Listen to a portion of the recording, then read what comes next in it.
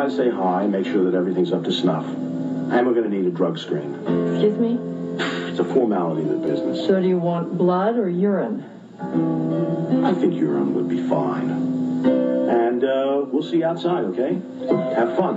Thanks. Hello, dear. Hi, Mama.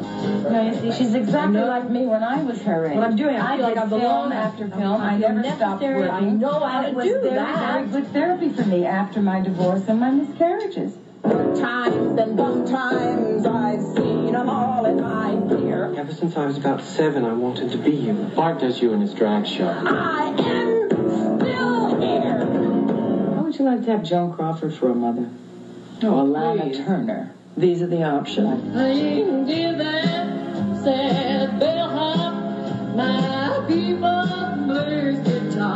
you sure I didn't sleep with you? Sleep? Yeah. I was with him Saturday night. That's 2 girls in one day. Yeah, that's just the ones we know about. You said you loved me. I admitted at the time. Well, what is it, a viral love? Kind of a 24-hour thing? Never let him see you ache. That's what Mr. Mayor used to say. Or was it ass? Never let him see your ass. You know, you were a lot more fun when you were loaded. No! Relax. They're blank. I don't get your generation's humor half the time. Remember my 17th birthday party when you lifted your skirt up in front of all the I people, did not lift including my my guy skirt. Michael? It twirled up! And you weren't wearing any underwear. Well, Meryl Streep, Shirley MacLaine, in a Mike Nichols film. Oh, Lowell, I'm sorry. Postcards from the Edge.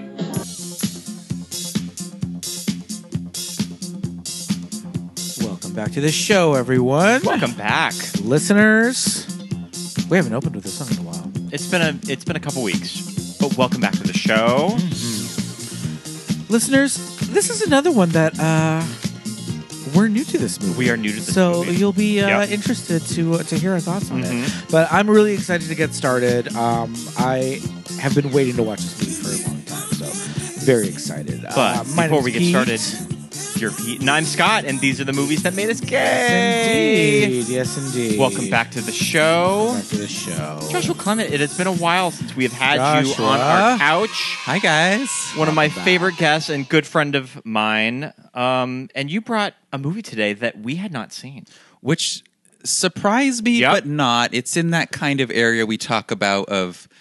I wouldn't not movies lost to time with these people and this director, but very kind of underseen. Yes, minor Meryl hit. It's been a big Meryl year on the podcast.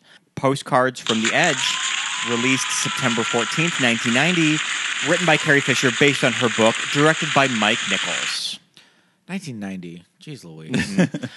Second Mike Nichols movie that we've done on the show. I could not remember what Mike Nichols movie we had done. We are over 200 episodes. Some of these are escaping me, but I was looking at his filmography, and it is the previous movie that he did before this one. Working Girl. Yeah. So, Which in some ways feels like a response. I mean, absolutely, especially all of the on-set scenes. I would imagine that there were probably similar conversations with Melanie Griffith on the set of that movie of "You're not going to fuck up my movie." Right. Yeah, I mean, what a interesting subject matter to then dive into, given what he experienced coming off of that. Okay. We talk about our history with the movie at the top of these episodes. Scott and I don't have a long history with this movie. I do have a long history with Shirley MacLaine. You do? And so she is my godmother. No, I just enjoy her films. And friend of the family. Especially Steel Magnolias. I have to say, from what I know anecdotally of this movie and just my memories of it from the time frame, I expected more Shirley. Mm-hmm. I wanted more Shirley. Mm-hmm. Every time Shirley was not on screen, I was saying, "Where's Shirley? Where's Shirley?" And I think that she was so great in this. And just when you get into all of the kind of just like legends and lore of this whole like Carrie Fisher kind of autobiographical elements, and you hear about Debbie Reynolds and the real people behind it. It's just so intriguing. But Shirley MacLaine is so funny in this. She's she's really funny, and in every scene she's just like, I just want more of her. And I mean, Meryl's great. She's Meryl Streep. I'm not here to say that she's second banana, but it's just like, for me, I'm watching this and I'm like, this is a Shirley MacLaine movie, and I would love to see more on what is her character's name is Doris Mann. Doris Mann. Yeah. So that was kind of my thing going in. I was like, I kind of expected it to be more almost along the lines of Mother. Yeah. With Debbie Reynolds. Right. So that was kind of my initial hot take. And you could probably argue that Shirley is playing a little more Debbie Reynolds as Meryl.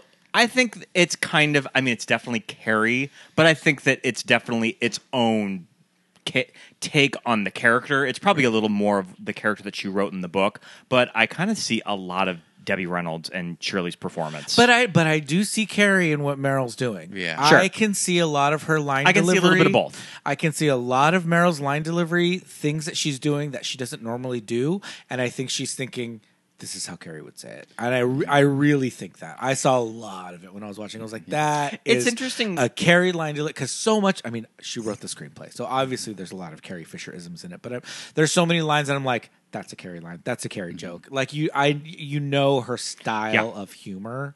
This very wordy kind of. A lot of that comes from the script. It's funny to watch all the press of that when you see Carrie being interviewed about it, and she's just like, this movie is not autobiographical, but then you'll kind of get her backtracking of, who am I joking? And even like it is. Yeah, even Debbie, I think, is on CNN at the time, and just like, this is not me. But then, you obviously read stuff about the casting process where maybe she kind of wanted to do it, and Mike Nichols say, you're not right for the role. How much fun would that have been to have seen Debbie Reynolds? Like, that's very Joan and Melissa. Very juicy. Well, I think Debbie Reynolds kind of did go on to play this role on Will and Grace. Right. Sure. Absolutely. When she played that Grace's mother, So funny. Bobby Adler. She was just like killing it on that, and it's very much this, because that Bobby Adler is like an actress and of a certain age, and she gets to be big over the top Debbie Reynolds, and it's so funny. It is funny you highlighting wanting more of the Shirley, because I have not read the actual novel, and it was interesting for me to learn this go around that the mother is hardly in the novel, only in about 10 pages. And so anything we see in the script was obviously fleshed to make her present. So that is interesting that you know. And it's, Carrie adapted it herself from her own novel. So it's like, give herself the credit. But also credit does go to Shirley for making it that. Yes. This character. And, so good. Very magnetic. What is your background with this movie? Do you remember first watching it? It's definitely, this falls in like a movie my mom would put on. Sure. Oh, yeah. In high school area. It's funny. I would get to Star Wars in high school, but, I got to say, something like this, but really even more, When Harry Met Sally, is when I first see or heard that, okay, Carrie Fisher's this person, and she had drug issues, and she wrote this movie about, and so, it got me, being a huge Singing in the Rain lover, got me kind of going down this path of their relationship. Also, more of Debbie. I would later read Debbie's autobiography, and it is interesting. What gets embellished for something like this? She likes to drink, but I wouldn't say she's an alcoholic like Shirley is in this. And it's more just kind of Carrie's memories of. Yeah. Of course, like you remember vivid memories of your parents being drunk too. Like that just kind of like colors your memory, and when you're writing about it, it's just like clearly she probably didn't have a drinking problem, but these are memories from like a child. Yeah. Which is kind of an interesting point of view if you know what I mean there. Yeah. And you come to find out that Carrie, that the two of them really fought more when she was younger. Right. And so these fights during, her rehab time and such, that really was kind of this was on their road to becoming super close. Right. So, yeah. Debbie Reynolds is just such a fascinating person, and it's like she's just so, and it's like when you kind of dig deep and watch interviews with her and kind of learn a little bit more about her, that she was a little different than just the kind of Hollywood starlet, America's sweetheart thing, because she was like the triple threat, the song, singing, dancing, acting, but like she genuinely was really funny, and like she would do things like go on Johnny Carson and do impressions of other actors, like right in front of them and in front of Carson, and like just have this huge boisterous personality. And it's like, to be in that kind of like shadow, I guess, would be, I guess, a tough ride and a real studio workhorse. Until the system ended. The studio workhorse that, if anything, was taken for granted at the time too. That she only got one Oscar nomination. So I mean, she got recognized by her peers to an extent, but she just constantly worked. Too. Mm-hmm. I kind of am with you, Josh, as far as like my mother loved When Harry Met Sally. So we'd watch that a lot. And it's one of those things that my mom is a year older than Carrie Fisher. So she has this kind of thing, and I think we have it too, when there are certain actors or actresses that you like that are your age, that you just have this affinity with. You're like, because they're my age, that so I kind of see what's going on with them. You kind of more or growing less up with them. Grow up with them. Yeah. So for her, Carrie Fisher and Jamie Lee Curtis were kind of those two that were like, they're my girls, they're my age, right? And I also read that Janet Leigh really was lobbying to get this with her and Jamie Lee. Which would have been... I think it could have worked. Could Jamie Lee have pulled off the role? Coming off you guys just... As well as I don't know. I mean, we're just coming off of Freaky Friday. I don't know. I mean, it would have been... Janet Leigh would have been very charming. Janet Leigh would have worked. I think it would have been very challenging for Jamie Lee Curtis. Not that she couldn't have done it, though. I think she could have tackled it. Yeah. She's funny. It's very interesting, though. I didn't know that. Yeah, I mean, this is all IMDb trivia. Yeah, I know. It's like, take that for what it is. But apparently, Mike Nichols, before he reached out to Shirley MacLaine, also reached out to Lee Remick, who only couldn't do it. She ended up passing of cancer shortly, but that was a possibility. But the Janet Leigh, that's fascinating. Yeah. But I mean, do you also want to know why that could be a complete and total pile of garbage? Because further down the line, the list of IMDb trivia, there's one tidbit that says that when Meryl gets off the wall, when she's hanging, that classic image of her hanging, and then releasing her hands and not going anywhere because she's not really hanging. Mm-hmm. She climbs off the wall, and right as she climbs off, there is a stand-in. They're like, at the stand-in. Stand-in comes in. The IMDb trivia says that woman is Meryl Streep's daughter, who was 0 years old. I don't know about that. Mamie Gummer was born in 1991. I thought that was a great stand-in, but that's so funny. It looks like her. Yeah. When you're watching, it looks like one of the daughters. She has two. Right? I mean, it could have been just Meryl's stand-in at the time. It probably was just Meryl's real stand-in, right? Because I know that actresses tend to actors get actors that height, weight, but to do the lighting and all that. But the IMDb trivia says that it is her daughter. And couldn't they do some further research? The reason why Meryl didn't sing the song at the Oscars was because she was pregnant. Yes, like actually pregnant with Mamie, who'd be born a year later. And that she has an older daughter, but her older daughter was born in like 87 or 88. Oh, my. And Mike had previously worked with Meryl on Heartburn. Did he direct Heartburn? This other weird slot of weird Mike Nichols underscene, but also the funny connection that here she is playing another real-ish person with Nora Ephron. Yep. Oh, that's right. Heartburn was Nora Ephron's kind of like, and that's Jack Nicholson? Yeah. Jack Nicholson. Playing against her? Okay. Yeah. Okay. But what an interesting kind of... Yeah. No. Yeah, absolutely. This movie starts off hot. With a bang. This movie starts off wild. I'm like, those opening scenes got me. We're getting Gene Hackman in here, and it's like, obviously I'm like, okay, this is we know that this is a story of Hollywood, this Hollywood family and all that. So I'm like, clearly this is not a scene from this movie. Like, I'm not like, I didn't just fall off the turnip truck. This like helicopter and we're in like South America somewhere. I'm like, clearly this is a scene that they're shooting. And then I realized this is one take. And then we realized that this entire tape is completely looped because that helicopter, you can't hear shit of what's going on. So we're like, this is looping. Which is kind of clever because it's going through your mind and then they call it back later when she's brought in to do the looping, to do the ADR work. Like, that's kind of clever direction. Yeah. Because like you're thinking it at the moment. Yeah. And then, and then Meryl gets like slapped across the face. And you're like, oh, what?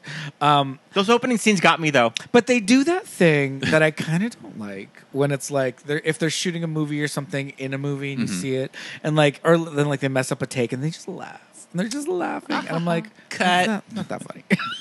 I'm like, y'all are fake laughing.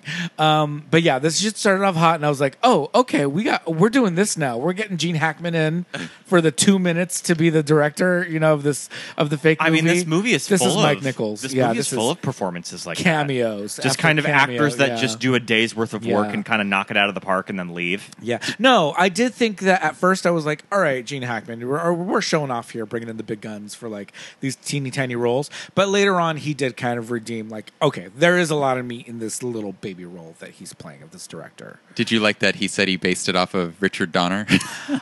Okay. Oh, I can see that. I can see Dick Donner. And this is the type of movie that Dick Donner would be directing too. Yeah. I mean, and the Goonies commentary, they have like, they talk about him lecturing them all about these people want to go home. You kids need to get your shit together. Yeah. You're the reason why we're going over our time for the day. Yeah. Yelling at these kids.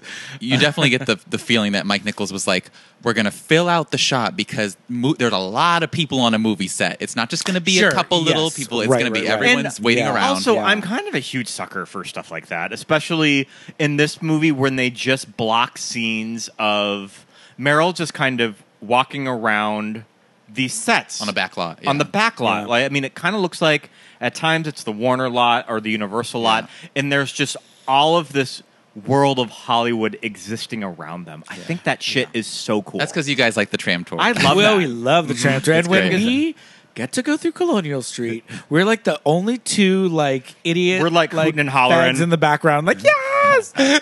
Meanwhile, everybody's like Dom Toretto's car, and we're like, what? Who?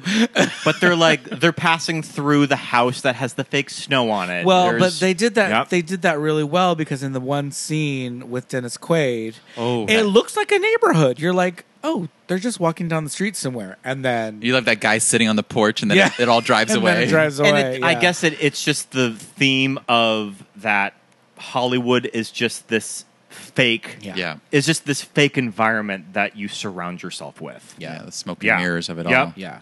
I kind of we'll get to Dennis Quaid in a minute. In a minute. Because 1990, this is peak Dennis Quaid, and I was like, are we going to get a Dennis Quaid ass shot? And damn it, we sure did. We kind of got a little peek. Damn it, we got some side. And he was fully naked in that shower because it's like they didn't care about the socks then. No, and it's Dennis Quaid. He's no stranger to showing off those buns. No. In a movie, Inner Space. Yeah, and so I'm like, are we gonna get it? We got it. He's got to show off that bod. Dennis Quaid, relying on that body since like.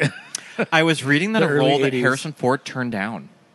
Oh, that would have got. I think that they went for Harrison. They wanted to go really on the nose. Knowing what we know now, that would have been really. Oh man, yeah. They wanted to go really on the nose with Harrison, and he's just like, I'm probably gonna sit this one out. Yeah. Interesting. You gotta love that about Carrie on her deathbed. Yeah, I slept with him. I mean, why wouldn't you? I think it was around this time. Okay, so the other interesting thing is, my mother loves When Harry Met Sally. I loved it. My sister loved it. We got the tape, watch it all the time, and I feel like I was very quick to kind of separate that's Carrie Fisher. That's not Princess Leia to me. I can see her as Carrie. She's got the short hair, and in that role, she's just like this sardonic kind of like... Probably a role that Nora Ephron wrote as Carrie Fisher when she was writing the screenplay. I have her in mind. Yeah. Right. And so, I was easily able to kind of separate that. Yeah. But then I think it might have been this movie, or at least the book, when I started hearing a lot of like talk from like my older sister, like, oh, like I guess the whole thing is that Carrie was just completely like coked out of her mind all through Return of the Jedi, and I was like, what? You always hear about the coke finger, the coke nail. Yeah, the coke nail, and Return of the Jedi. Yep. Yeah, I think she just broke the adjacent nails on the same hand because the other hand has long nails too. But I don't know. But yeah, I remember hearing that and being like scandalized because I'm like 10. Yeah. But yeah, I think it was around this time that started kind of coming out that she was like saying like, oh yeah, I was completely like, right, just like blasted out of my mind on on those movies. And yeah, I think just this movie just being part of like pop cultural like kind of zeitgeisty thing, exactly. and being that it was Carrie Fisher and me being like an 11-year-old boy, and Scott, same thing. But us being 10, 11-year-old boys like watching Siskel and Ebert. Yes, that's very much me. What did they have to say about this? Siskel and Ebert. We watched a little bit of Siskel and Ebert in the movie, and Roger Ebert's review. I read it today. And he says, I really like the movie, but he does think the movie gets lost along the way of it being a story about drug addiction. That it kind of turns into this mother and daughter story. Oh, I remember I what think he that said. Roger kind of wanted it to focus more on the rehab portion Well, of the story. He also said, too, that interesting. he didn't like that it kind of wrapped itself up into a nice little package at the end. Yeah. She had a nice kind of reconciliation, aha moment with mom. She had a good like drug moment with like, I don't know. Yeah. Richard Dreyfuss, I guess. He said her work life, her rehab, and her mom relationship all kind of tied up in little bows, each one of them. Which I guess. Yeah. He says the movie forgets its original impulse and turns into a comedy of manners. Interesting. And I in a way you get it, but also knowing Carrie's personality, right? How she, really tried to make light of so much darkness, right. And it's also a movie. What's it going to be like? And I fell off the wagon like 6 months later. Right. You know what I mean? This is a feature film, for the masses. So you and I think Carrie just knows how to write a screenplay. Yeah. And if you're going to write a screenplay in 3 acts, you're going to tie things up at the end. So I feel like that's just kind of the direction that she took it in. We're gonna, it's gonna resolve itself. Yeah. And it's like obviously, these two characters, the mother and the daughter, have an ongoing relationship after, the car accident and the turban in the hospital bed. But like, it's just a nice button for the two of them because I think their relationship, which I feel should have been central to the movie, is kind of a catalyst for different events. Yeah. So it kind of didn't get the big ending. Like she got her big moment, in her career at the end. That was kind of the big like ending of the movie. But I at first I was like, I don't know. I think it's great performances, but the more I think about it, the more I'm like, it's a really solid screenplay. Yeah. This as a screenplay, it's like really well done as far as like where we start, where we go in the middle, and how it does resolve itself. So I do like all that. Great quotes and just things she says that are so I wrote down a few of my favorite. Smart, I wrote down a few of my favorite quotes of "I can't feel my life." I really like that one. It's important to enjoy your turn. I also really like that quote from the movie too. We're designed more for public than for private. Yep. Yes. Yep. When she's talking to, so we talked a little bit about the cameos. So that was the thing. That was the thing because so early on in the movie, it's like, boom, Gene Hackman. There's Richard Dreyfuss all of a sudden. And your working girl carryover? Yeah. The Oliver Platt? Yep. Oh, yeah. Okay, so the Richard Dreyfuss portion. Okay. I did not know this, but I could tell that, this is so specific of sending you flowers after you pump somebody's stomach. This had to happen to Carrie. Sure. Just because this is such a weird, specific story that it has to be true. And then when we were watching Wishful Drinking, I think that she talked about it. Yes. Yeah. This is not where she deviated off. This is like direct. But and that's just one of those moments that you're like, oh yeah. Like so Richard Dreyfuss is there at the very beginning when she gets dropped off at the emergency room by Dennis Quaid. And I'm like, okay, 1990 Richard Dreyfuss. Does it open at her house or his? Who has the Oscar? I was wondering this the entire movie. I think it's him. It's him. I think it's his place. Okay. I think it was his place. Yeah, she drives from his place. Yeah. I thought. But, okay, so then later on at the end of the movie when Richard Dreyfuss comes back and they have their little talk and he's like, oh, with the flowers or whatever. And I was like, is Richard Dreyfuss hot? I was like, I can't tell. What am I thinking right now? Am I crazy? Because I don't know. I always kind of think he's just like a little mensch. He's kind of cute in Jaws. Yeah. Jaws when he's in his 20s, but looks like... yeah, it looks like he's 38, but he's like a kid. Yeah, I don't know. There's something about him when he was just like being this like doctor that was just like, oh yeah, he's like flowers, blah, blah, blah. I was like, all right, Richard Dreyfuss. Okay. I mean, I see what you got there. It's like a couple years later, I'm finding him charming in Mr. Holland's Opus. I mean, turns out he's kind of a weirdo, but Right. He's a grumpy guy. yeah. But yeah, the himbo Dennis Quaid of it all. Oh my God, Dennis Quaid. Jeez, like Louise. 6 foot tall, ruin your life, skinny frame. Yeah, I feel like he's ruined a lot of people's lives. But yeah, that was another thing too. He's there so early in the movie, and then he does that thing. He drops her off at the emergency room. You're like, oh my God, he's fully just leaving her there. Oh my God! But then we don't see him again for a while, and I was like, was that it? I was like, was that the whole? No, that wasn't the whole thing. There's more of him in the trailer. It was like he's got to come back. Yeah, and then I was confused. I was like, he's a producer, right? I was like, why is he just waltzing around the set like nobody's business? Right? He's just like on the outskirts, but seemingly important on the back lot. Yeah, so I think he's a producer. Right? I mean, with that Malibu house, right? Yeah, the ranch, the ranch in Malibu. Yeah, and then somebody said something about how successful he is or whatever. So I was like, right. Yeah, I think he's a producer. Making his way through all the women on set. Oh my God! I almost picture him being more like a Michael Douglas type. Right. I mean, even though they don't hint that he's an actor, I could almost see this as a writer / director and producer. Yeah, he has some sort of sway on a set. Did you like when Shirley MacLaine first picks her up out of rehab, in the coat and everything? Did you love the gaze recognizing her? Oh my God! Well, I love that scene. First of all, she's in the rehab, and it's this moment where they're like there with their significant others, and the parent or yeah, and CCH Pounder is like, okay, we're gonna take a break. Talk with your significant other, and they stand up, and I was like, "Oh, look at the 2 gay guys at the front," because one of them had like a sweater wrapped around his shoulders, and there were 2 guys, and and she said significant others or parents, and and one had a sweater wrapped around her shoulders. I was like, "Oh, they put in 2 gay guys in the rehab." And then they came Bart out, does you in his drag show. Bart, I loved it. Yeah, that was great. And I mean, but yeah, I can imagine like 80s, 90s drag queens being like, I'm doing Debbie Reynolds, bitch. Yeah. And it's probably something that happened to Carrie when she went to rehab, that these gay guys just like approached her mom. Recognizing her. Yeah. When Debbie came to visit her. Yeah. Yep. Yeah. Love that. Oh, so good.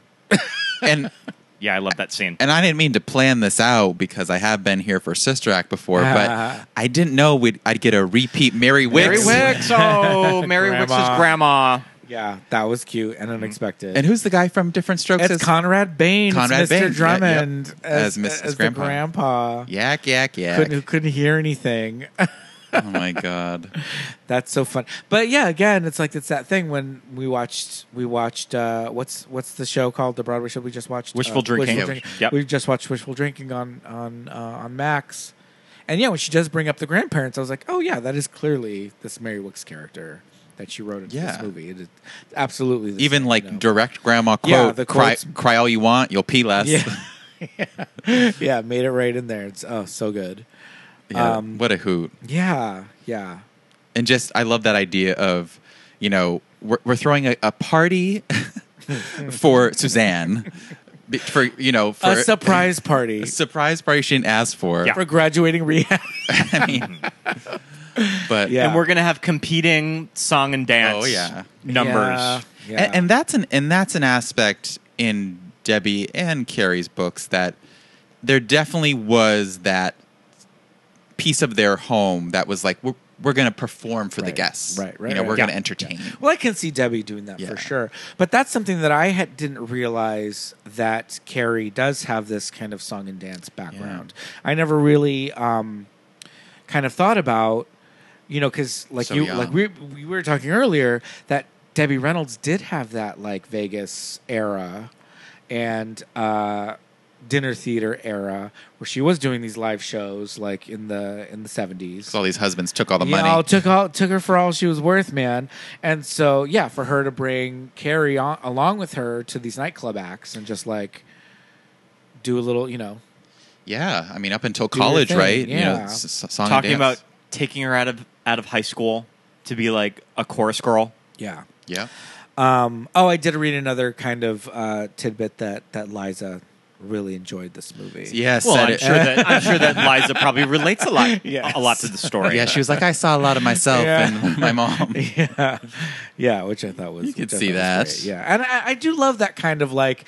I say like kind of like legendary like lore kind of quality about this. Like, oh, did you hear Janet Leigh really wanted to do it with her and Jamie Lee and like Liza loved it and like all that stuff and like who would have really and you know, did Debbie Reynolds really kind of lobby for it? Was she like, yeah, I want this part, like it's me, and then later on saying like, well, I didn't really actually. I didn't have vodka for breakfast. Right. But also joking that Mike Nichols said, you know, you're not right for the part. Yeah. Sure. And that's something that I feel like Debbie would tell anecdotally. Right. Because it's funny. Yeah. You know, like I went to Mike and I said, I really want to do this. And he said, you're not right for the part. It's like, that's we're going to go in a different direction. Yeah. It's such a body, like, hoary joke that Debbie Reynolds tells on talk shows, you know? Yeah. And it just kind of like is perfect for that character, that persona that she is, that we love. The hello, dear. It's your mother, Debbie.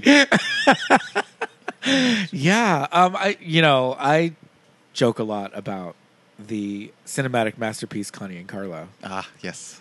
Starring Nia Vardalos and Toni Collette and one Debbie Reynolds as herself. And I forget that she does play herself in that movie. Well, the whole thing is that they model revamping a West Hollywood drag bar into a dinner theater a la Debbie Reynolds because she had a chain of dinner theaters throughout like the East and the South. Because I feel like Debbie Reynolds did lose a lot of money from her husbands, but then most notably the third husband, but right? she always kind of like had a lot of like ups and downs because didn't she have like a really extensive memorabilia collection? Yes, the like costumes. she owned like costumes and props and stuff from like movies. Doesn't Chanel on RuPaul's Drag Race talk about getting something from a Debbie Reynolds auction? Yeah, that was a big thing that was going on. The dance studio just recently closed. I think they do virtual, but she had the Debbie Reynolds dance studio. But yeah, that must have come after all the Vegas dinner theater. Yeah. But no, the third husband took a lot, but I mean that second one, Harry Carl, the shoe guy, he was no help either. Shoe guy. Yeah, I love all of those clips and wishful drinking of him. Just like this old man, just like sitting around a Palm Springs pool is like, as 5-year-old Carrie is running around. Yeah, and I love that any references to these men in Postcards is he's watching Jeopardy. Just he's down, watching, Price is Right. Yeah. Now you talk, like I was curious. A non-entity. I was curious of how much Postcards from the Edge would go into an Eddie Fisher, like a stand-in for Eddie Fisher. Well, the other interesting rumor was that Jerry Orbach shot scenes as the Daddy. father. Okay, and he's sneaking up, because that's another interesting thing is that Eddie Fisher was basically out of her life until Star Wars. Yeah, and he comes back. I mean, they even do drugs together, in real life. But the fact that he was such a non-presence, through childhood. Right. And I think I think Doris mentions some veil, like something about the father. Character. Yeah, that's right. But it is interesting that something was shot and was cut out. Yeah, Him kind of sneaking sneaking in to say hi. Okay, Jerry Orbach. Although Jerry Orbach is very tall. Very tall man. And it's interesting with Meryl and Shirley when they were in scenes together. Shirley is a little taller than Meryl, and Debbie Reynolds was a tiny little tiny. And Carrie Fisher was 5'2". Yeah, they're maybe little pint-sized women. Yeah, and Debbie was like probably smaller than Carrie Fisher, so she was like. So I just thought it was kind of interesting to be like, well, that's one thing that I was like, okay, yeah. But other than that, Shirley was perfect. Oh, and I don't know if you came across this in your travels, but the house where they shoot this was not a soundstage; it was a real house. Oh, okay. Do we know whose house this belonged to? No. Connie Stevens. Wow. So it's like a full circle moment. Eddie Fisher's Carrie's ex-wife. stepmother. Connie Stevens. Wow. Jolie's mom. The visual aids of wishful drinking of her with the whole family tree of the Hollywood incest. Yeah. I love that. Yeah, if you guys haven't seen it's it, so good. Just even to see the family tree portion, to see how all these people are connected is quite funny. Yeah, absolutely. So this idea that, she's a working actress. I think we are to kind of believe that Meryl's character, at least, Suzanne Vale, was a little bit more successful earlier in her career, and the kind of drugs have kind of given her career a little bit of a nosedive.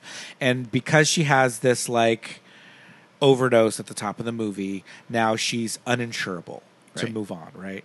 But I love the scene with the agent, and it's her and Doris, her and Shirley, talking to the agent. The agent's just telling her they won't insure you, you're a risk, you're high risk, and they'll take you on for this movie, but you have to live with your mother.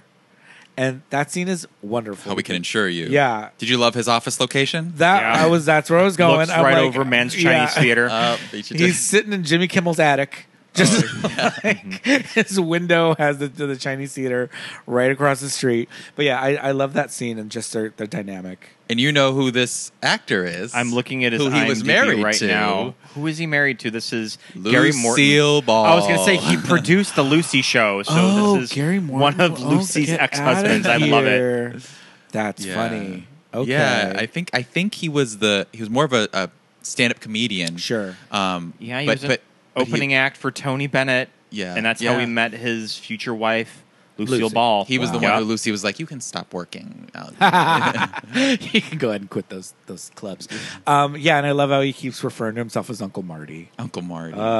And just Shirley talking about and my agents and this and that. Oh man, it's such a great scene. And times have changed. Yeah. Yeah. Oh, I love all the stuff about Daryl Zanuck sitting on the toilet. Or who I forgot, or was it Mayor? I think it was Mayor. Yeah, I think it was Mayor. Mayor was sitting on the toilet. Daryl Zanuck there was another quote about him. Never would have happened in my day. Yeah. But yeah, all that shit was so great. But I love this idea that okay, we'll insure you if you live with with your mother, somebody a responsible party. Yeah. So she's like, oh my God, I haven't lived with my mother since I was 17, whatever.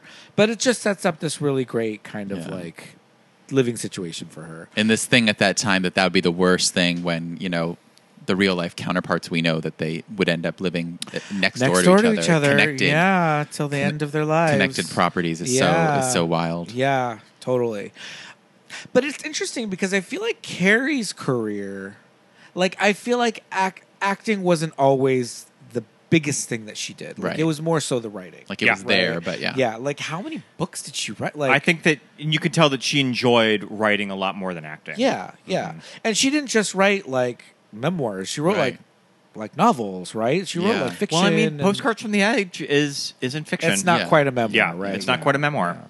And there's even technically some follow-up to that, which more touches on the idea of a gay husband. Oh, okay. All right. Okay. So of this character? I think it's a Suzanne Vale. So okay. We're constantly blurring this line. Okay. That's interesting. I remember her going on, and I talked about this in our First Wives Club. I remember Carrie Fisher going on Arsenio and plugging a book. Yeah. And I was like, oh, okay. But she was just talking about her books. There was MTV interviews. Yeah. So I was like, she was still big enough to get a late night syndicated. Yeah. It was Arsenio. But, late night talk show to plug a book. Like, I don't know. Like, Yeah. celebrities. Gosh, Princess Leia goes far. Yeah. Carrie's career in the mid-'80s is kind of wild. It's like she was doing respectable movies like Hannah and Her Sisters with Diane Wiest, but then she was doing like Hollywood Vice Squad the same year. Which we see in this movie. Which we see kind of parodied in this movie, this crazy cop movie that she's doing. But you can definitely see that she's not in a lot of weird TV movies, doing right? a lot of miniseries. That's weird TV that's movies. what I'm saying. She wasn't exactly doing these A-list movie acting projects at the time, but she was writing the hell out of these books, So, but yeah, like we said, and like we said, that I think she really enjoyed that more. But then you also hear a lot of that she worked extensively, kind of like as a script doctor. Yeah. So she would do rewrites on. Yeah. I mean, we on talked Hollywood movies. We talked about that in our Hook episode a little bit. Yeah. But how there's like in interviews at this time where I remember one specifically mentioned Spielberg, and there's nothing on her thing I can think of that she would have been working unless she was like script doctoring, She probably worked a little bit on Hook. I remember reading that she did some punch-ups on Interview with the Vampire. Oh, wow. Okay. So, yeah. So she must have been pushing on Arsenio a book entitled Surrender the Pink. Okay. And this was a romance novel, semi-autobiographical, fictionalizing the events from her real life, said to be loosely based on her short marriage to Paul Simon. Okay, so we go into this territory. Yeah, she did Postcards from the Edge in 87, Surrender the Pink in 90, Delusions of Grandma. Love that title. That's the thing. It's like you get these like crazy, not crazy, but it's like I feel like you can really call out like Carrie Fisher-isms. Yeah, I mean, she's got so much material, even if she's fictionalizing. Yeah. Delusions of Grandma. I mean, even the title Postcards from the Edge is a great title. It's like, okay. Right. The Best Awful There Is in 2004. She's got 1, 2, 3 nonfiction books, and then she's pretty prolific as far as like authoring novels and nonfiction. She was doing it, for someone with a lot of addiction issues. Surely pumping out the material. Yeah, absolutely. It's just so interesting of how she ended up kind of stumbling into a movie like Star Wars. Right. Of just, I don't think that Carrie was really looking for a huge property like that to be tied to. I mean, how could you?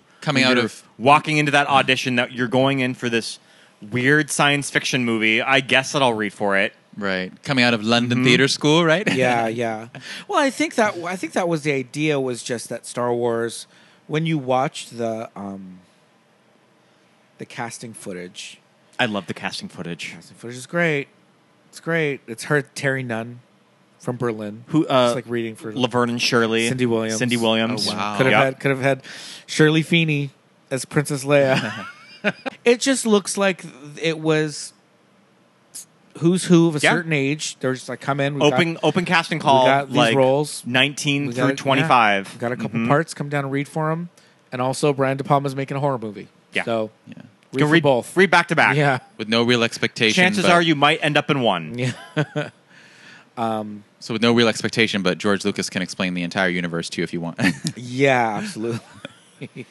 But yeah, I don't think anybody went into Star Wars thinking obviously what it would become, but yeah, it's interesting that her acting career is not as I don't know. It's there. It is what it is, you know. Okay, so I think I want to talk about Meryl and how she's like handling this character, because it is a very interesting character to be like. Yes, her mother is a famous movie star, right? But I don't know. It's interesting to kind of play this character who's like an adult woman who's just like kind of in and out of, and it's not like alcohol. It's like this is drug rehab, right? They're like, she's doing coke in this. This trailer, like this is a kind of a crazy role to take on. And I guess it's like, it has a little bit of kind of like pre-knowledge about it. Like, well, it's Carrie Fisher and Debbie Reynolds and all that. But at the same time, it's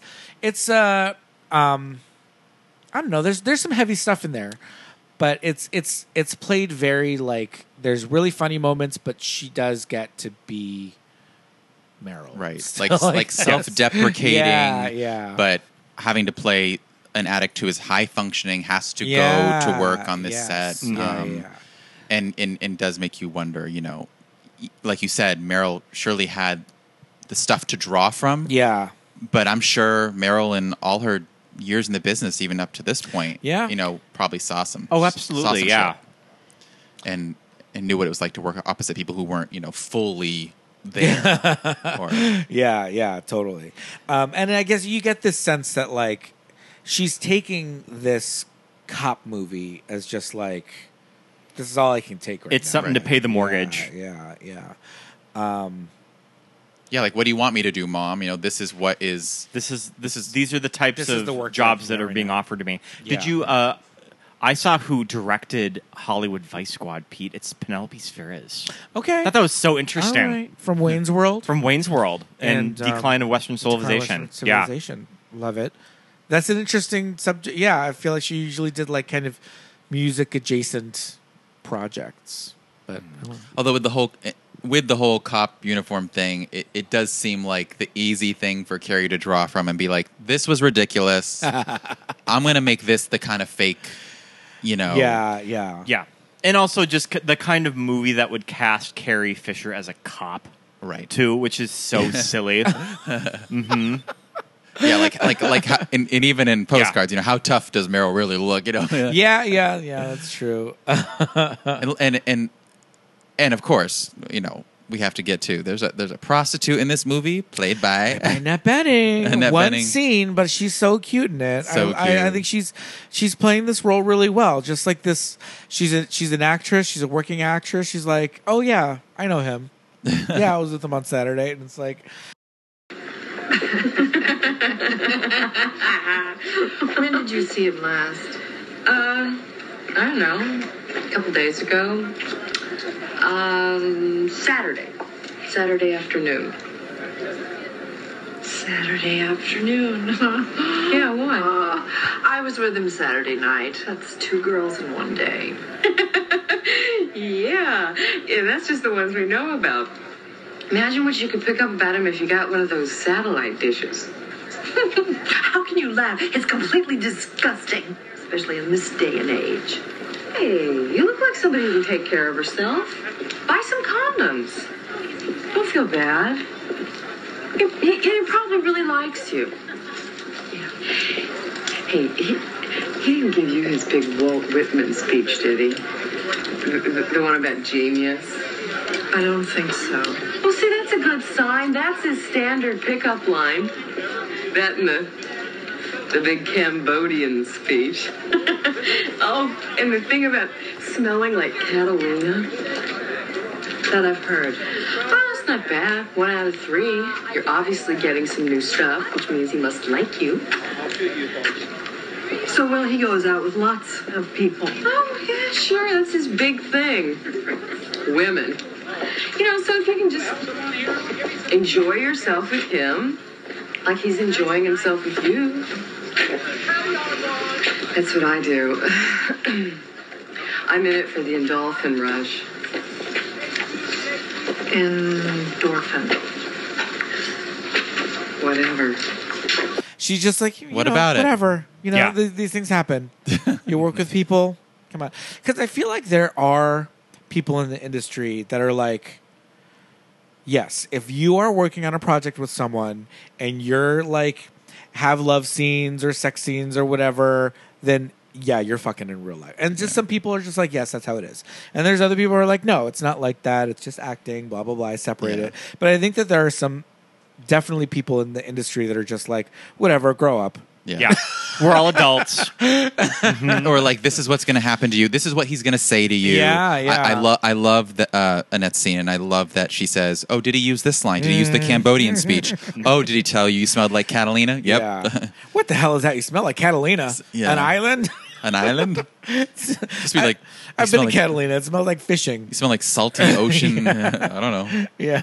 smells like the beach. But I love Which is that, always good. that he had these, lines he would use on people. Yeah, and that's really funny in that scene. Yeah, she's good, and she's playing the hooker in the Yeah. cop movie, so she's got this, Would have like, been a big year for Annette sparkly Bening. dress. Yeah, It's it the was same a huge year year. as the Grifters. She's nominated for the Yep. Grifters. Oh, wow. Big, Okay. big year. Okay. She's wearing her mermaid prostitute outfit designed by Scott's favorite costume designer. Anne Roth. Anne Roth. It's designed by the little old lady on the bus. Yeah. On the bus stop from Barbie. The great Anne Roth costumes. Okay, all right, that I works. mean, she's a big collaborator with Meryl Streep. Yeah.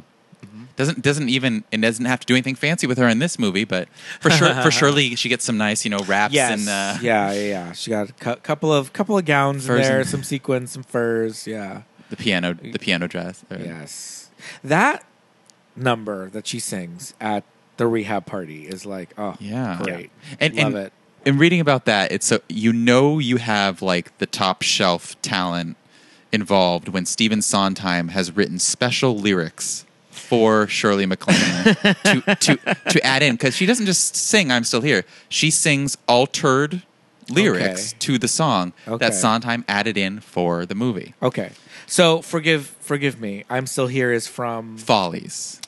Yes. Okay. And this is a play. And we're gonna add in some lyrics just for Shirley. Adding in lyrics just for That's Shirley. cute. Okay. I like that. And But they're fitting of the character and the situation. Like they're really. oh yeah, yes, yeah, it's they're it's great. this song about Yeah. being triumphant and yeah, just what a trip. And also, if you want to draw it back to the year, this was the year of Sondheim's EGOT. He won his Oscar for Dick Tracy. This was Dick Tracy. Sooner or later, What was the song? Wait that a was minute. Your- Stephen Sondheim. wrote. Yeah. Yep. Sooner or later, It's how he got his Oscar. Yep. Madonna dropping that number on the Oscars. Wow. And the song from the very end is the one that was nominated with it, right? Yes, the Shel Silverstein. Yes, Mr. Giving Tree. Shel Silverstein. So weird. What an interesting, What a varied so career. weird. Is he just like good friends with Mike Nichols or something? I don't and know. that's just how we got that?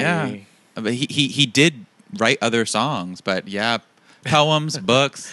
I mean, Where the Sidewalk Ends, Yeah. shit slaps. Loved it. Still love it. Yeah, I'm checking out. It's like Shel Silverstein. Yeah, yeah.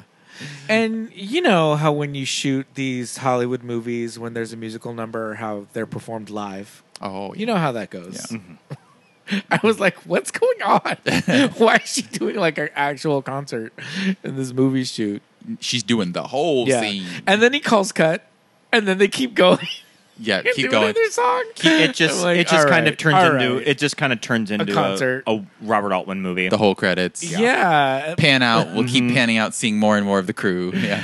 Yeah, that was wild. Okay, so we talked a little bit about Dennis Quaid. Got to bring it back. Got to bring it back to Dennis. Oh, yes. And this character, kind of in and out of the movie, real quick. But I don't know. I think it's a good kind of. I mean, Jack Faulkner, movie fuckboy. Yeah, absolutely. She says you sound like a rug salesman. Jack Faulkner. Yeah, yeah. It's interesting how when he does see her on the set later on of the cop movie, and he gives her that weird song and dance about like high school.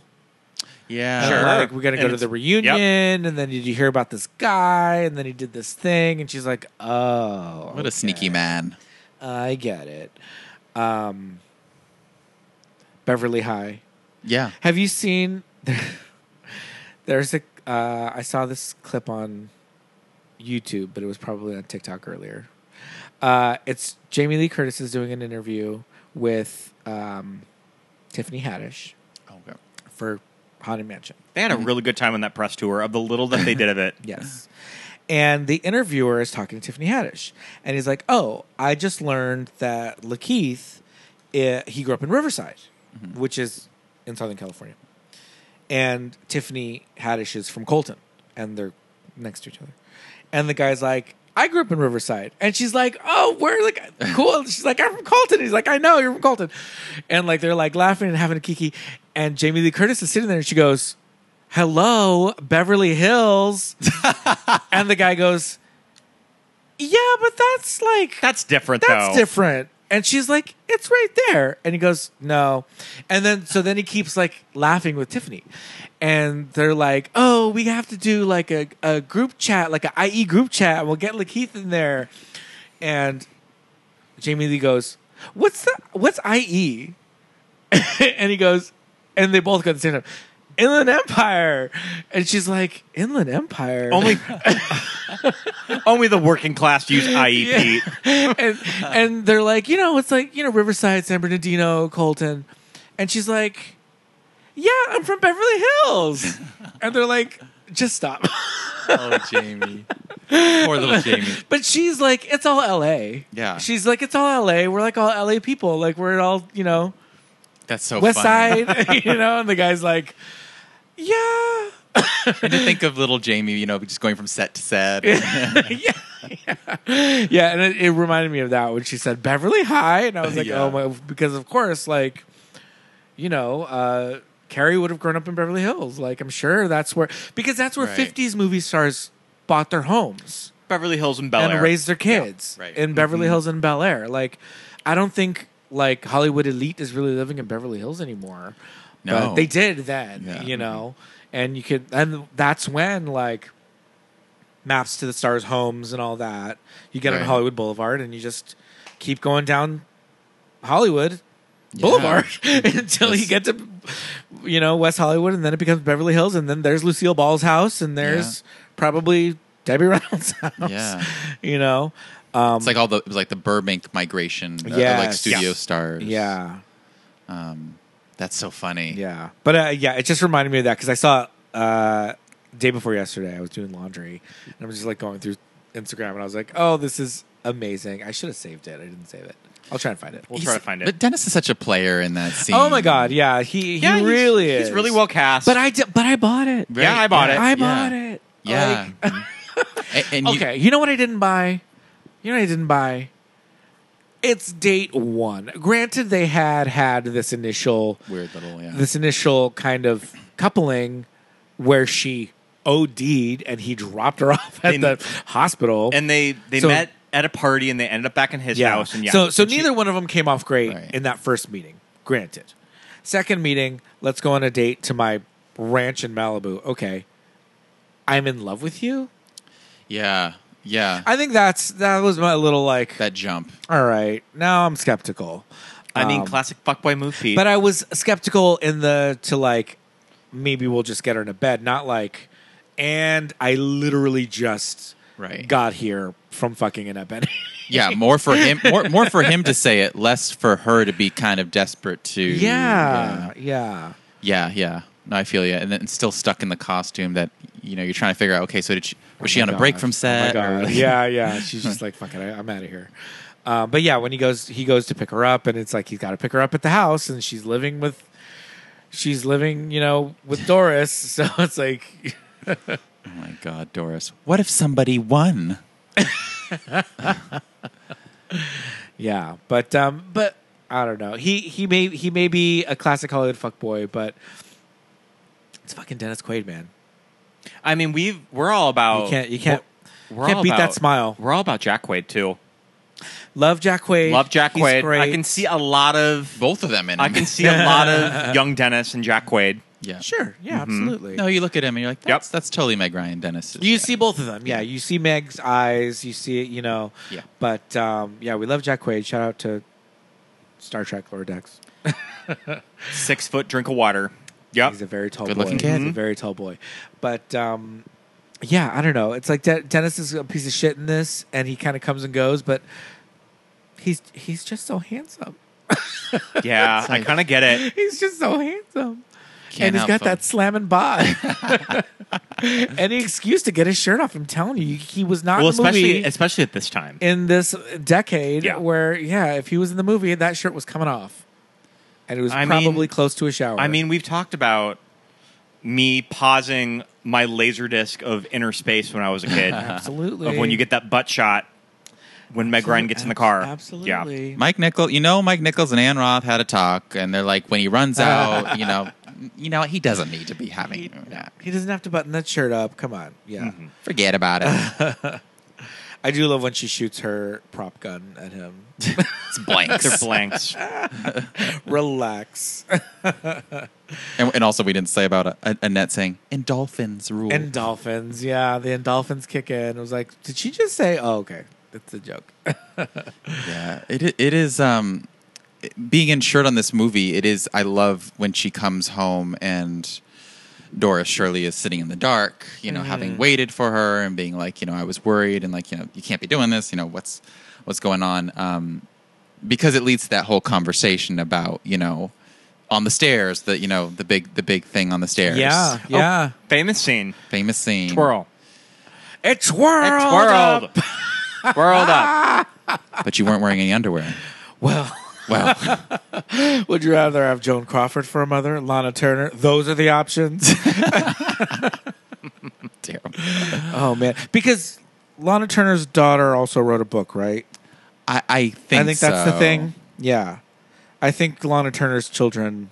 Well, there was a whole wrote a tell-all. genre of like, right, but I think she was one of the other ones that got the Mommy Dearest treatment. Yeah, like a whole genre of disgruntled children of celebrities right. who write books. Right. Well, I mean, disgruntled or severely beaten. Yeah.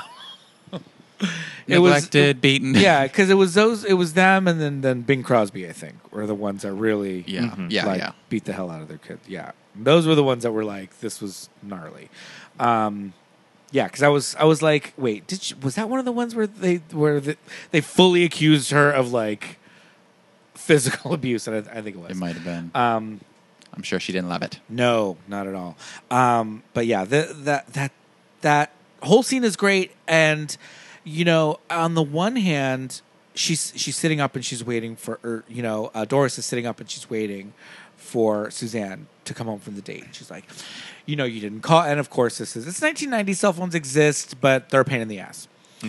So she's just like, you didn't call, like I was worried, and it's like on the one hand you're like, she's a grown ass woman, she's like in her 30s ostensibly, she can stay out all night if she wants to, but for Doris, the mother, she's like, you literally graduated from rehab. Yeah.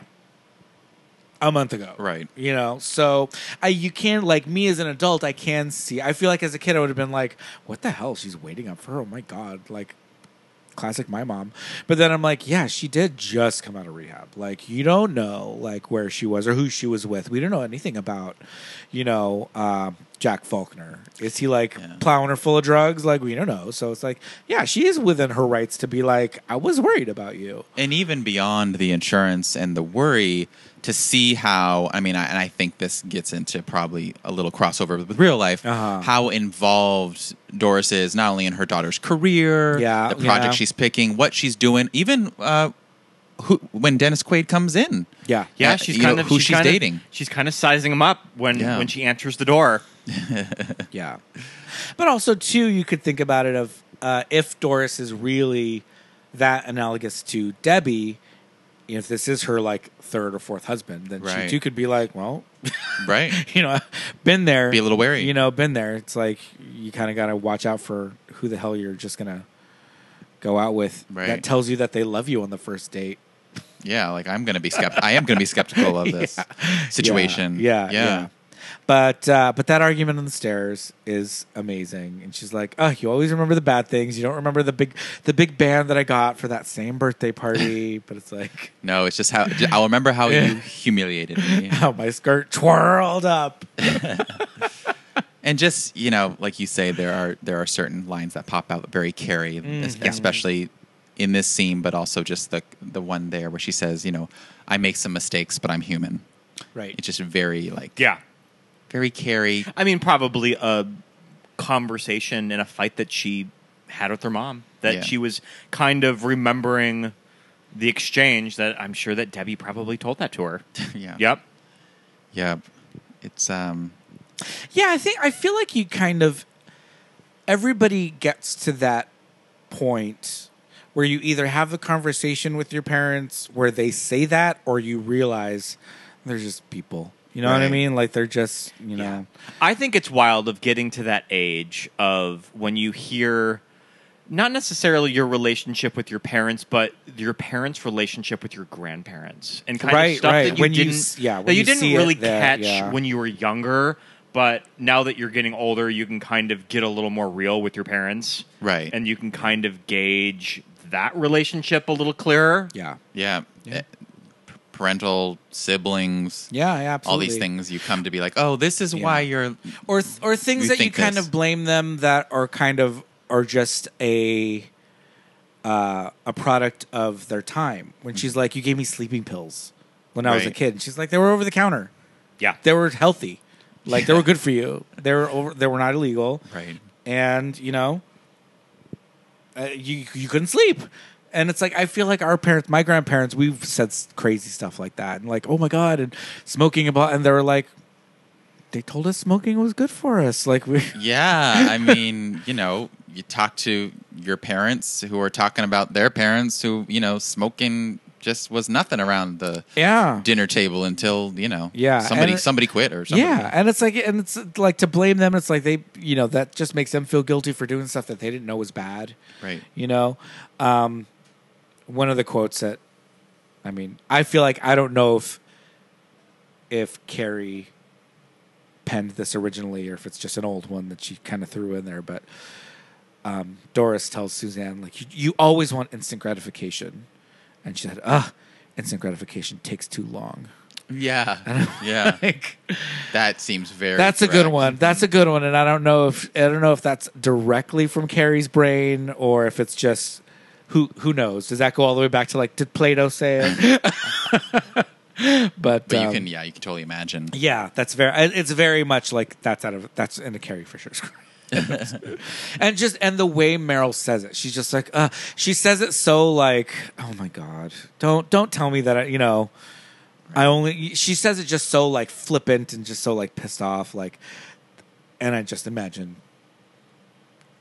Carrie reacting that way with that statement. But and also this time where it's so much about the outer appearance of how we're looking, especially a family in the spotlight. Yeah. Yep. How we are supposed to look and present to the public. I mean, even later when she says, don't let them see you ache, or was it your ass? Don't let them, Was it just, we have to. Or was it your ass? Or was it your ass? Put on this front, Mm-hmm. I mean, it's the very last scene of Shirley. It's her. She doesn't have a wig on. Yeah. That transformation, though, you're seeing this character stripped down, so good, and you get this really moving moment with Meryl's character, where she's with Suzanne, where she's putting on the makeup, and she wraps her head in a turban, and she's getting her ready to kind of face the press. Because she doesn't have a wig, and it's her real hair, and it's very thinning, and it's gray. It's still dyed, but the roots are coming out, and all that. The eyebrows were direct. They did that to Debbie. But the thing is, it's like the women that I was raised by are all pretty cha-cha, right? And so I got everybody cha-cha plucked their eyebrows like that. And my Aunt Margie, it's just like a little joke that she has no eyebrows left because they plucked them all out, in the 50s, and they just never grew back.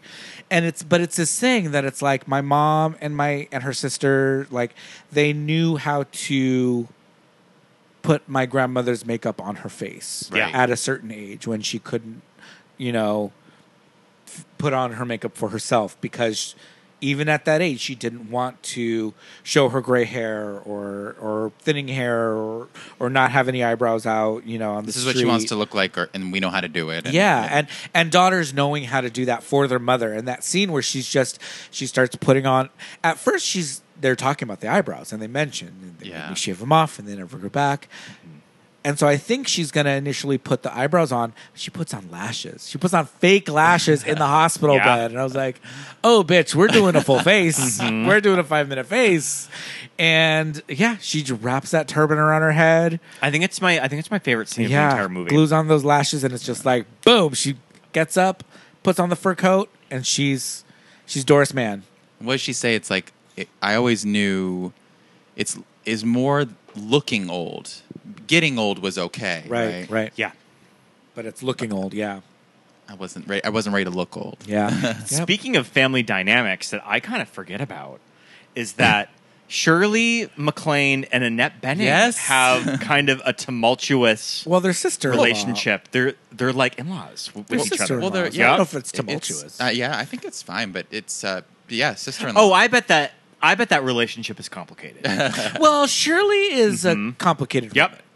Shirley is definitely a complicated woman. I think it comes through in the characters that she performs. You know, she's Shirley MacLaine, man. Mm-hmm. Yeah, soon after this movie, you're right. But yeah, just such an interesting relationship is that. I mean, I want to go to that Thanksgiving. Yeah. And how many people, you know, nowadays, the kids, right, you know, make that Beatty, Shirley MacLaine sister-brother connection. Yeah, I remember I did not. found out. It for a while. It took me a hot second to realize that. It happens, yeah. Yep. Yeah. Shirley MacLaine and Meryl Streep, 15 years apart. Right. Meryl is 7 years older than Carrie. Meryl's just so beautiful. Yeah. Yeah. You know, Meryl has a very interesting face. I think if she was not Meryl Streep, not a household name, just some woman at the, you know, the Whole Foods, I would be like, that is a very interesting looking woman. A very striking looking woman. Yeah, I think Carrie put it as the thing with Meryl is she's luminous. Sure. Yes. Yeah. And that adds a lot to just her in general, I think. Yeah. Probably just how she can just transform into characters, too. Yeah.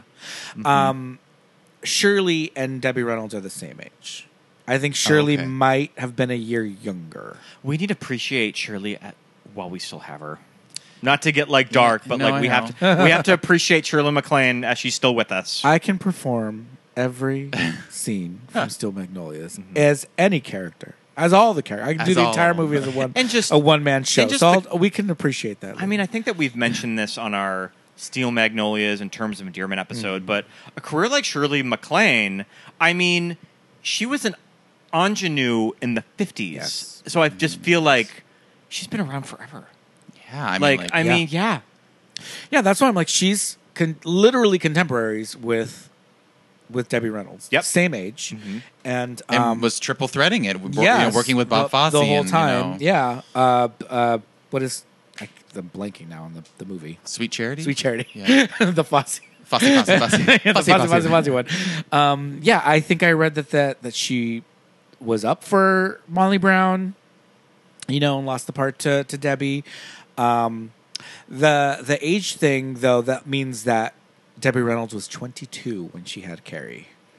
Wow. Yeah. Yeah. If the dates all line up with Carrie and Meryl's age difference and Meryl and Debbie's age difference, I mean, that puts Debbie at 22 when she had Carrie Fisher. And women like Debbie and Shirley too. I mean, when they're 22, I mean, women just sort of presented differently back then. That they do not look like young millennials now, or like young like Gen Zers. It's just like you just sort of had to carry yourself as you were an older person back then. Sure. And what a weird thing to be on the cover of all these magazines, you know, especially because she's with Eddie Fisher. Yeah. Before that, goes away. Just to be presenting a certain way. Yeah. No, I'm sorry. She wasn't 22. She was 24. 24. I was going to say, so it's not far after Singing in the Rainbow. Yeah. 56. Meryl was born in 56. I mean, it says she was born in 32. And she's supposed to have been 19 during Singing in the Rain? Something like that. Which, I guess that tracks. Yeah. Singing in the Rain was what, 52? 52. Yeah. Okay. Yeah, okay, that does make sense. I thought it was 49. 52, okay. Wow. Yeah, 24 is so young to me.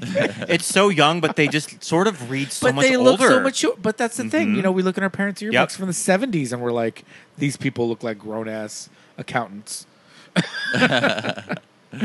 Yeah, but her and Eddie Fisher were probably like young starlets. You know, get married quick. Yeah, but that was Hollywood. That was the machine that they were pumping out these stars. Like, pair off.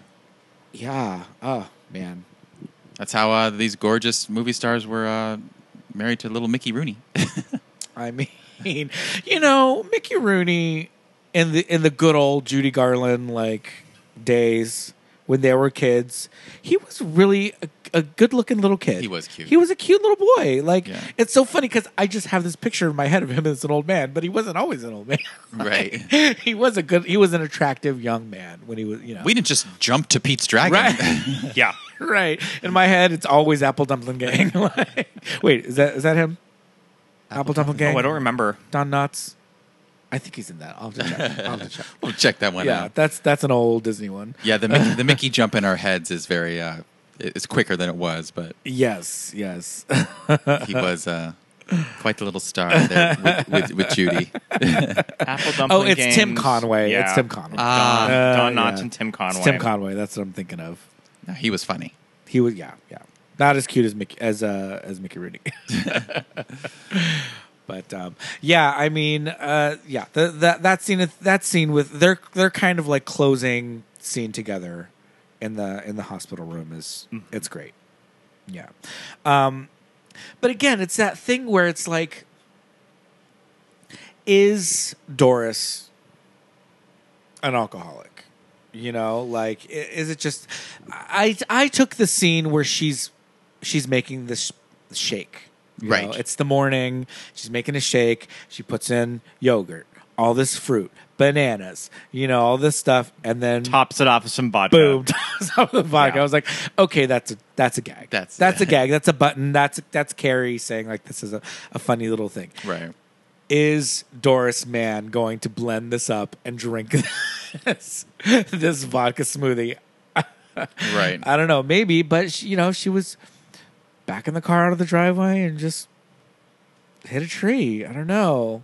In all these, like, women of that era we hear about, yes, I'm sure for many it was alcoholism, but for so many we hear about, presented as she loved her little after dinner cocktail every day at the same time. Sometimes it just got a little out of hand. Yeah, sometimes it got out of hand. Sometimes one turned into four. Yeah.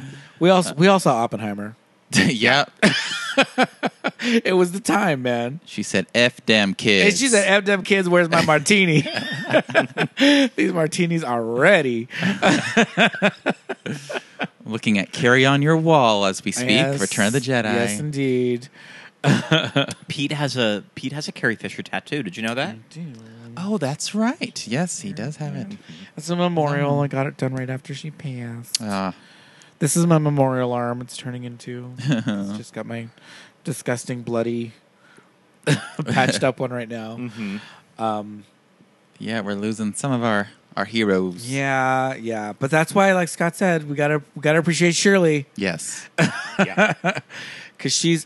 Yeah, that's the thing. I think I've talked about it before on this show. In the late 80s, early 90s, Shirley. That's when she kind of released her books. That's when she kind of had this whole. Oh, she was having a big moment at this time. The past lives, all this, the out on a ledge or out on a limb. Yeah, that book. It was a big deal. She was having a moment, but for better or for worse, she was talked about a lot. I think Letterman and Carson had some fun. If an actress were to behave like that now, they would be raked through the coals on stuff like Twitter and TikTok. Yeah. And late night. Yeah. And late night. Mm-hmm. Yeah, But I think that it all just kind of, everybody was just like, oh, Shirley. I think the books were pretty successful. They were pretty successful. She continued to work. Mm-hmm. So. I was going to say the way that type of book at that time was selling, it was a huge thing. Yeah. It's like when Harry Met Sally, someone's looking at you in personal growth. Someone's staring at you in personal growth. But the self-help, new age. But it was very tied into like the National Enquirer, and I loved that bit about the National Enquirer at the beginning where she's like, where Doris is like, well, they're saying in the Enquirer, and she's like, well. Taking that as gospel. Yeah. I mean, but that's a women of that age. I was going to say in Hollywood. It also reminds me of women of that age because it makes me think of a lot when you talk about your grandma. Me, yeah. Yep. My grandmother had a subscription to the National Enquirer. When I first started going out with you, reading the National Enquirer when I would go over to your mom's house. Yep. Because she would get the back issues from her grandma. Nana Maggie would like the crosswords. She liked everything. She liked the crosswords, the horoscopes. Yeah, TV Guide. It was great.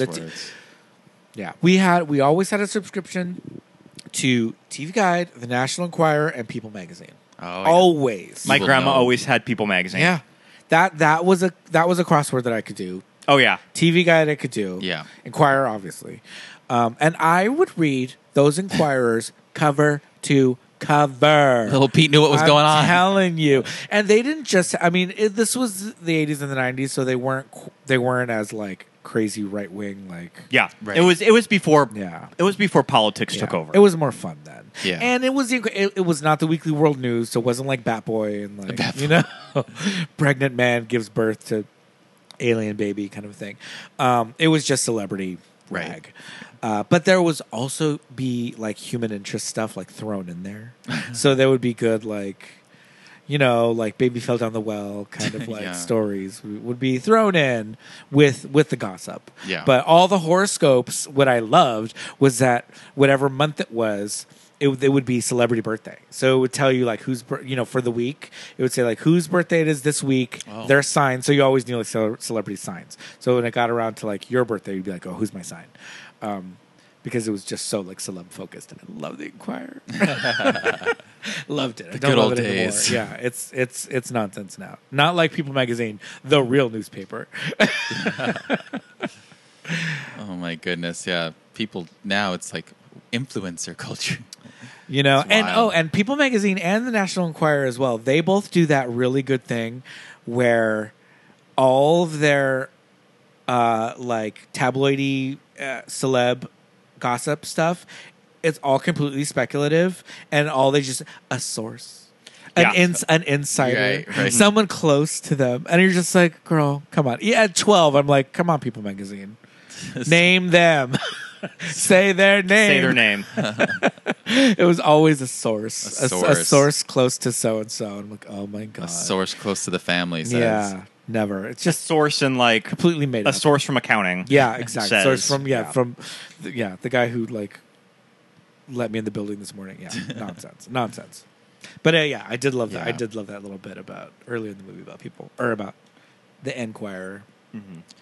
But yeah, it's an interesting little slice of playing with what's real. Yeah. I just there's also that time, like I said, of these 50s era celebrities and their kids.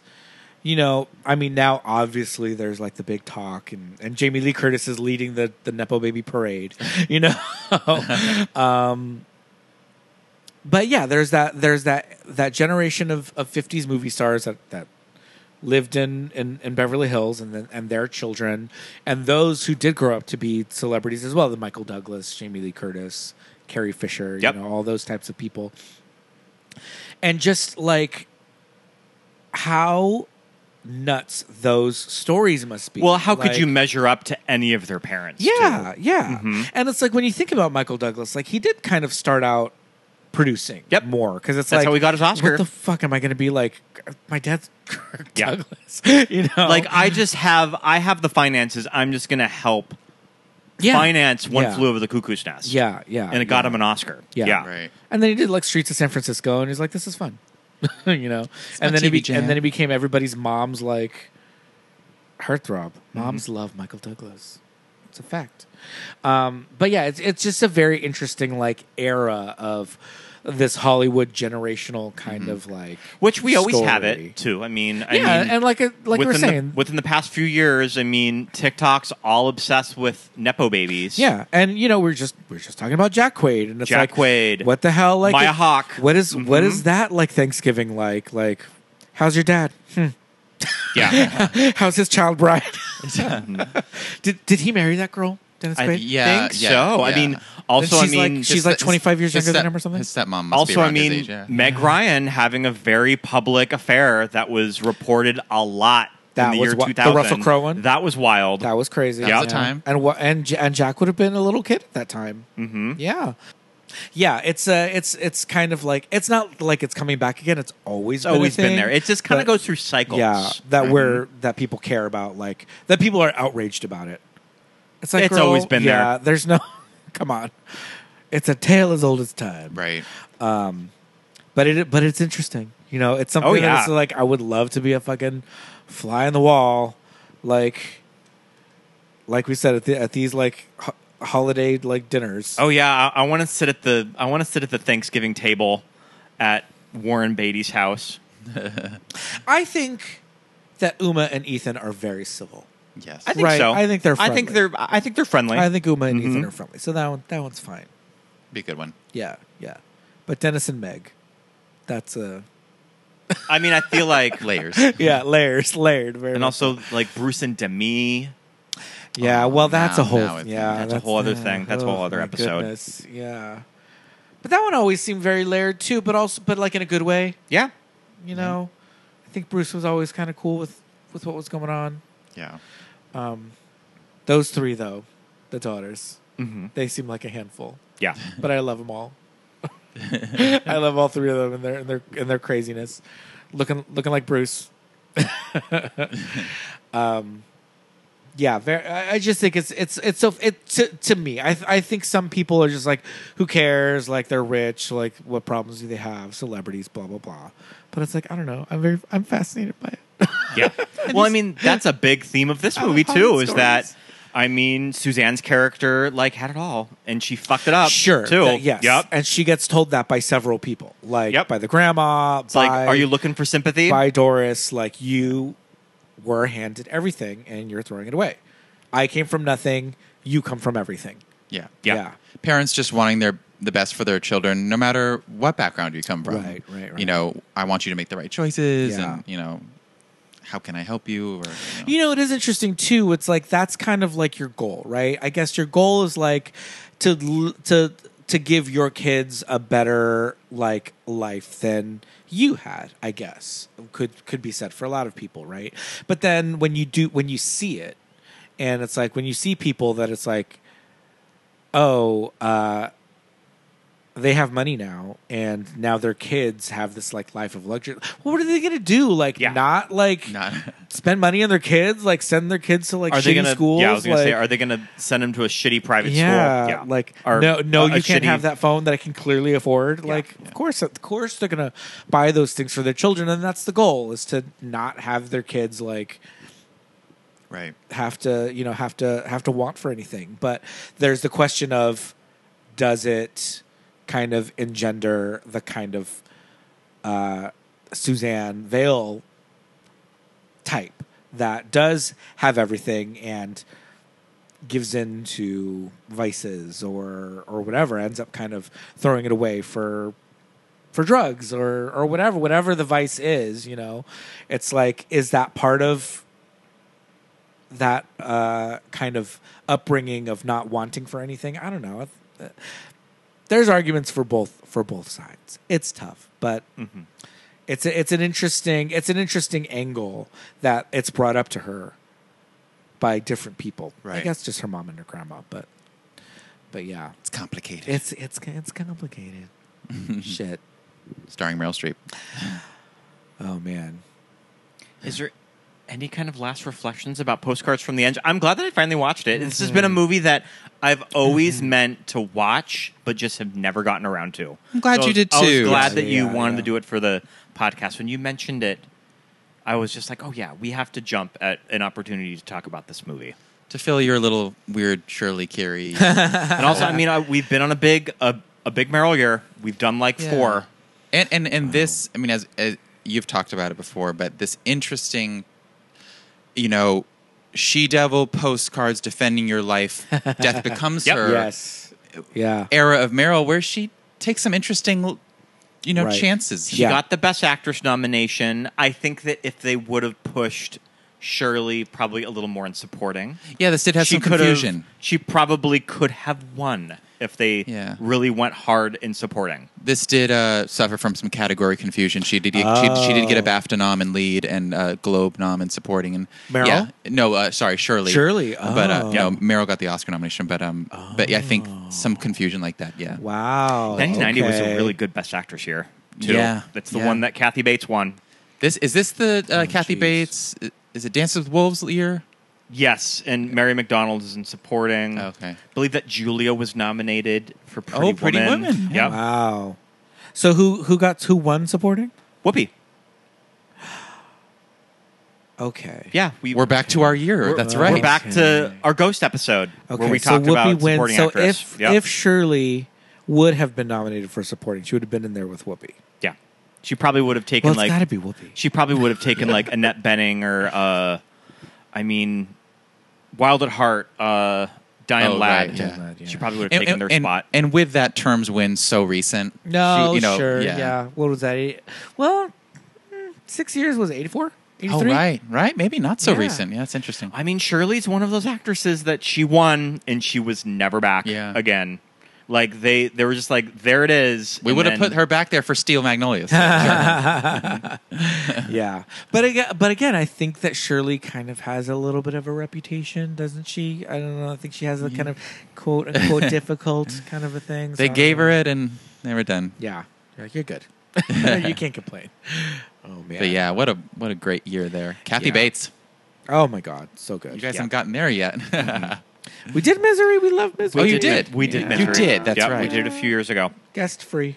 Just us. 200 plus deep. My mind is. Yeah, there's a lot of them. It's hard to keep track of them all. I'm like, Scott's like, we did a lot of Meryl this You year. tend to have themes. We got Carrie Fisher on this one. You've done a few Carrie episodes. I've done a lot of women in peril. Well, like that. or struggling with something weird like Ghost and Thelma and Louise on the run and yeah. All right. Yeah, I'm definitely glad. I cannot believe that it took me this long to see this movie, just because it's just. I feel like this is Carrie Shirley is right up my alley. I feel like this is Dennis one that Quaid's was butt. not rerun on basic cable all that much. No, 'cause that's usually when I would have watched a movie like this. If it would have been just rerun on Sure. TNT or TBS or something. Yeah. It does slide in the cracks, and it isn't on a streaming service a lot. And when it does pop up, it's usually on a TCM kind of thing where you'll see Mike Nichols, and that's where you'll see Heartburn, stuff like that. But yeah. I think for kind of like the tone, maybe for basic cable, I don't know. I think they mostly do like lighter comedies, romantic comedies, things like that. But the tone of this one is a little bit more, I don't know, kind of hard to pin down. Yeah. Edgy. For sure. If you will. But definitely worth the watch. Joshua, thanks so much for joining us. You've had an exciting summer. You did some theater work on the East Coast, right? Yes, I was doing a little summer stock myself, doing a little Tick Tick Boom in Maine. So that was a lot of fun. Love that. But yeah, it's great to be back, guys. Yeah, absolutely. This was a ton of fun. Well, we'll have you on again for a movie of your choice. Pick something. And we'll have you on again sometime. But thank you so much for coming on. This was so much fun. All right. Thanks. Bye, guys. And thanks so much for listening, everybody. Thanks so much. Yes, indeed. Thanks to Josh for coming out again to do another great episode. I'm very happy that we finally got to watch this movie. I can't believe it took us this long. But, I think it's that time in the episode. It's time. Time for some Patreon shout-outs. Let's hear them. Shout-outs. We would like to say a great big hello and thank you to all of our patrons, including Brett, Tren, Daisy, Patrick, Kelly, Chrissy, Stephen, Jake, Desiree, Laura, Thomas, Brenna, Jess, the Rabbit, Lawrence, Lisa, Alexis, Thomas, Mark, Jackson, Millie, Ted, Benny, Jamel, Melanie, Susan, JJ, Shelby, Jamie, Drew, Genevieve, Dawn, Joshua, Emma, Millie, Aaron, Jessica, Nick and Shannon, Christine, and finally, Rufino. You guys, thank you so much for being patrons. All of the donations to Patreon go directly to keeping the show on the air, ad-free, every week, coming at you. Directly to your ear holes. And you can check out our Patreon at www.patreon.com/moviesthatmadeusgay to see all the fun bonus content that's on there. Yeah, you'll get early episodes. If I am done with the episode a little early, I will post it on there. And you'll also get all of our bonus commentaries. Yes, indeed. Watch With Us commentaries. There are over 30 of them where we pick a movie and we record a commentary as we're watching it. So you can we give you instructions on how to sync it up to the movie so you can play it on your own and then play our commentary track over it. And it's like you're watching the movie with us. So there's over 30 of those. And, if an ongoing donation is something that might be a little bit too much, we're all feeling the burn from all the subscriptions that we're on, you can do a single month. Yeah, anything helps. Yeah, you can just do, for $10 for 30 days, you have access to everything on there. So lots of fun. Check it out. Thank you so much. So we'd also love it if you would rate and review the show. Head over to Apple Podcasts or Spotify and give us 5 stars. Yeah, we would love to read that. Yeah, and if you actually write a review on Apple Podcasts, maybe we'll read it on an upcoming episode.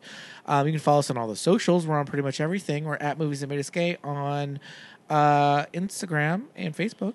And on X at MTMUG Pod. Yeah, X, right? X, we're never on that, but we're there. And I guess we're on Threads, too. So if you want to follow our personals, you can do that as well. My name is Pete. I'm at Peter Lasagna on Instagram and Facebook and X and Threads. I'm Scott Youngballer on Instagram, and follow my letterbox. See what I'm watching. Yes, indeed. Thanks again, everybody. We'll see you next time. Bye. Bye.